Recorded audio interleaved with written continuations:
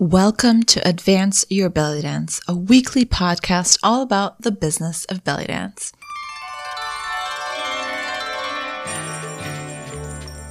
I'm your host, Jana, and every week you'll get belly dance business tips you wish your dance teacher told you when you first started.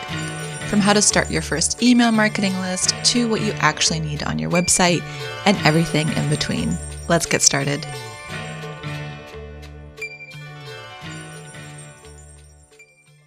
If you're stuck on what to create as your next product or service idea, I've got a quick and easy solution for you. So grab a pen and paper or pull up a new tab in your notes, and in one column, list out problems you see as it relates to your business. And in the second column, list out possible solutions. Now, these solutions are your next product or service idea. Go back to that first column of problems and circle the top 3 to 5 that really pique your interest. So for example, if you're a costume designer, you may come up with the following. The problem is that costume bra straps really dig into your skin. And the solution is that you can design a more comfortable bra with straps that expand. Or the problem is costumes don't really fit properly if you gain or lose weight. And the solution could be that you can somehow design one that you can grow with, not out of. Now, this can also work for services too. For example, if the problem is that you see there are too many poorly edited belly dance videos out there, and the solution is that you happen to be really great at editing and can offer your services. Or the problem is that dancers want a new costume but can't afford to get a brand new one, and the solution is that you can offer a service that lets you spruce up their old and worn costumes and make them like new.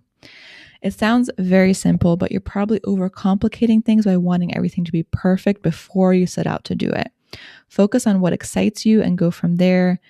And by also choosing an idea your ideal client would also be excited about. Remember, focusing on the solution is the best way to move forward with a new product or service instead of overcomplicating things and thinking of what would my ideal client maybe want theoretically, where you constantly see the same problem coming up over and over again, and you may have the solution for it right in front of you.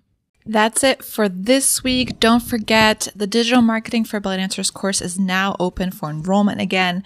This online course is made for belly dance business owners like you, where you'll learn everything about which online marketing strategies and tools to use, from how to brand your business to how to create your content strategy to get more students and everything in between.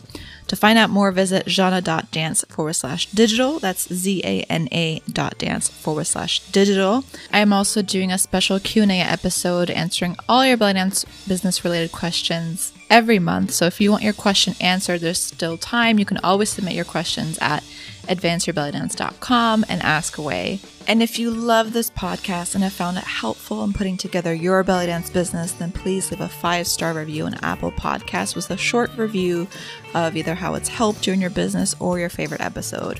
It'll take less than a minute, and this really helps other awesome dancers such as yourself discover the podcast. And if you ever want to reach out to me on social media, say hi or ask any questions or leave any comments, you can find me on Instagram at Jana Dance. That's ZANA Dance. Thanks again for listening, and until next time.